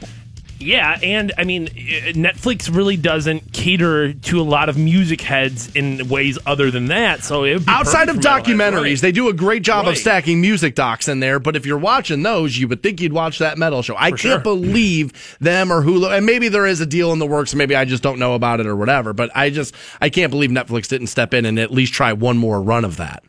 We're in the middle of New Turd Tuesday. We already played you the new Hard Knocks bikini season. Wow, was that bad? It was terrible. That was pretty bad. Yeah, it was bad. Moving on to the country song this week. This is a group called Locash, Okay. and it's two dudes. Okay. And the song is called Ring on Every Finger.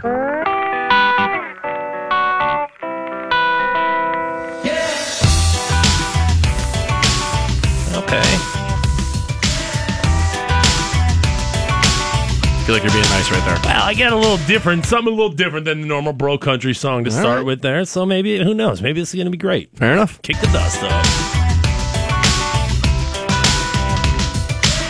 I've got a pounding in my chest, baby.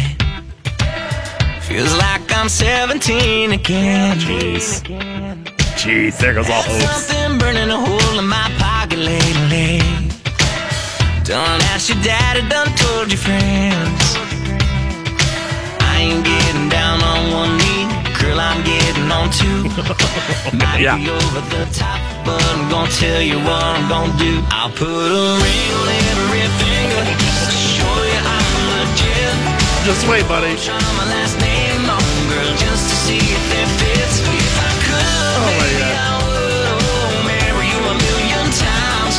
Put a ring on every finger just to show the whole world that you're mine. You know what I notice about dudes? This is what I notice about guys. What is that? They'll all marry you a million times before they're married. Right. And then once it happens, like, bitch, God, I cannot wait to leave you. 5 years in, he's looking at your sister and your best friend like, I should have picked that one. Show the whole world that you're mine. Show How bad is that? the world that you're mine. Outside of him putting twang on his voice, I can't even really call this a country song. This sounds like it could Justin be Bieber. Jason Derulo, right. Yeah. I mean, and that's what happens is that, like, Florida Georgia Line made a song totally famous. I think it was Holy was like a song they made famous, and they took it to Bieber, and he was like, "Nah, I don't want it." And then they took it to Florida Georgia Line, and they were like, "Yeah, we'll make that a hit." You're mine. Oh, senorita, can nothing be sweeter than you in that white wedding dress? A little surprised the country people are like into the senorita, right? Well, it's just not Mexican people eating at El Campesinos, dude. Like, all right, I'm just saying, build the wall. That's all I'm saying. Leave the tacos, though. You know what? Fair. Yes. You throw in Latina booties in there? Yeah, dude. We already got video hose and queso. I'm good. Wrap it up. Don't you know that I ain't getting down on one knee? Girl, I'm getting on two. Might be over the top, but I'm gonna tell you what I'm gonna do. I'll put a ring on every finger just to show you I'm legit. So bad, dude. This is awful. What a terrible investment that would be. I feel like spending a bunch of money on an engagement ring from the get-go was kind of dumb. That concept of like, well, you spend 3 months of salary on it. And it's like, well, couldn't we buy a house instead, maybe? I'll give 2 years of salary to my lawyer. But buying Get a me ring, out of this. Buying a ring for every finger sounds like a bad idea. Bad move.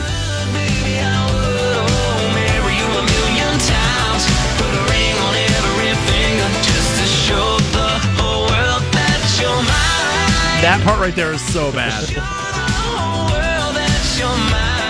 They've had a couple of hits, these guys. These dudes are not good singers. Neither one of them. Dropping love bombs like forever. With the whole world as a witness. Gonna flip that Mr. Mrs. Oh my god. Oh my god. I missed that when I listened to it yesterday.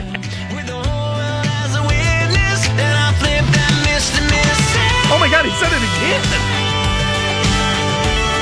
Yeah, this could be a train song. This sounds more to me like... Yeah, like train. Yeah, absolutely. Yeah, for sure. One of those bands could have done it.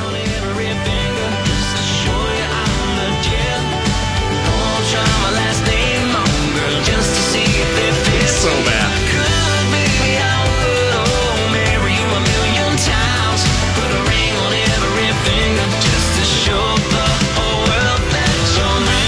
But it's going to work because chubby girls everywhere are going to be like, yeah, somebody's going to love me. Love me for me. Meanwhile, dude, your middle finger needs a hula hoop to put on it because you're huge. Just onion rings on every finger. Just to show the whole world that you're mine. Show the whole world that you're mine. I feel like, honestly, and again, I hate when people knock the bro country stuff, but these guys don't sound like they could bow hunt at all. No, not even close, dude. I don't even know if those dudes have been to Cabela's before. Yeah, I don't know if they know, dude. Those guys don't know what Mazioka is. Dude, those guys aren't putting in dippers. They're like, oh no, I read the warning on the label. It said I might get throat cancer. I might get lip cancer from this. Dude. Yeah, low cash doesn't fly fish is what I'm guessing. Not kicking the dust up at all. Yeah, I'm guessing. Come on, Stansbury. Come on. Give me the vote there. It's a turd. Hey, dude, what do you want me to say about that? That was awful. That was a terrible song. I didn't love their first song. The first song I know that they got kind of big for, which was I Love This Life. I didn't love that song, but it was kind of good. This was not. That's a major turd. It's a turd. Oof, that song was awful. We'll hope to redeem ourselves with new Ice Cube. Good Cop, Bad Cop. That happens next on The Stansbury Show. New Turd Tuesday. Welcome back to The Stansbury Show, Rock 106.9. We have a pair of Rhythm and Brews tickets, that event on the 22nd of this month. I'll be out there from 6 to 8 that night. We'll get you hooked up with a pair of those as we are nearing the end of New Turd Tuesday. Already played you the new Hard Knocks bikini season. Woof, awful. Voted on the new Low Cash as well, Ring on Every Finger. Ugh, was that bad? Turd. Too. And now this video is actually online for you, WRQK.com if you want to check that out. And actually in it, Ice Cube's, he wears a Yankees cap, but in a couple of the scenes, he's actually wearing an Indians cap as well. Is he wearing a Wahoo hat? No, he's wearing the Block C hat. Okay. Yeah, I don't believe he'll be wearing the Wahoo stuff, Ice Cube. And this song is called Good Cop, Bad Cop. Dude, how old is Cube now? He's got to be 50-something, right? 60? Yeah. Good cop, rolling with that bad cop. What you doing, boy? Turn in that blood clock, buckshot. They fly through the drug spots, robots. You give a damn who the fuck shot. Clean cop, hooking with that dirty cop. Don't act like your ass never heard of that. Clean cop, rolling with that mean cop. Still trying to act proud as a peacock. You know that mean cop might need a detox. Motherfucker try to blow me out my Reeboks, but I swing like Reeboks, Jack in come a on. beanstalk. Chop them down when these bitches try to lock me down. Hit the ground, hit the turf, walk the earth. So Cube can still do it. Yeah, he can still get it, dude. I mean, I don't know if this is a great song by him, but he's aggressive and on Still the has beat, the flow, like, still has the tempo. It sounds like this came off the first West Side Connection album, if I'm being honest. Yeah, the beat is It's pretty good. legit. I'm down when these bitches try to lock me down. Hit the ground, hit the turf, walk the earth.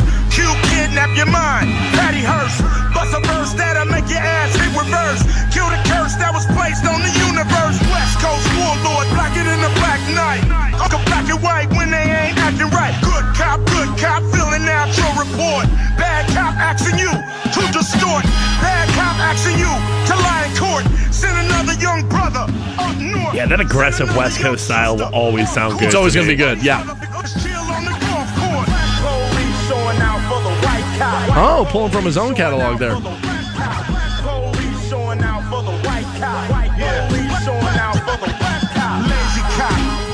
With that crazy cop, always bragging about the new case they got. Do or die cop with that suicide cop.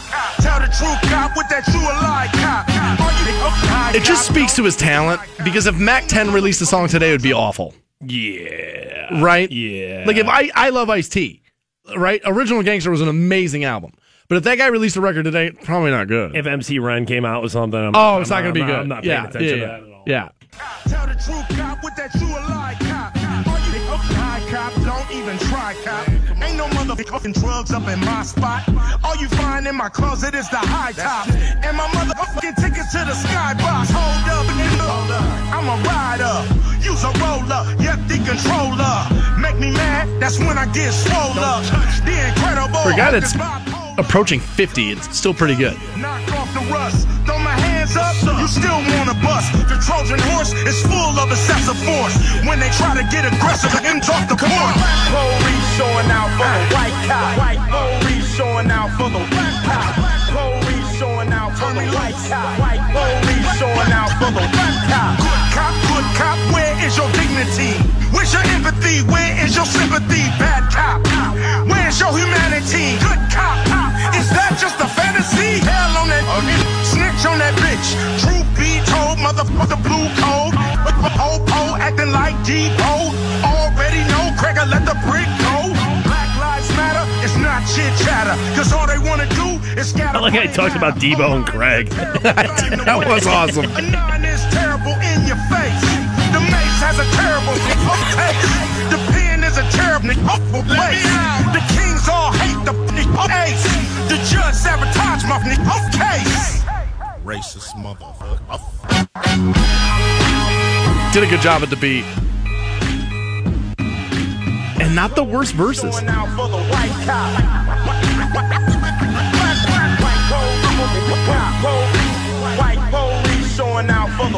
Is he on the Mount Rushmore of rappers? Ice Cube? I'm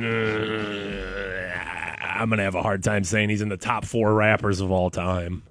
Give me the 4 rappers in front of Cube before we vote on this. I mean, I'm not saying you're wrong. I just want to hear what who the 4 are before Ice Cube. I mean, if I'm looking at this not from my favorite, but I'm looking at this from like a best perspective and the most. All right, what are we talking about right here? Like best skilled or most impact on genre?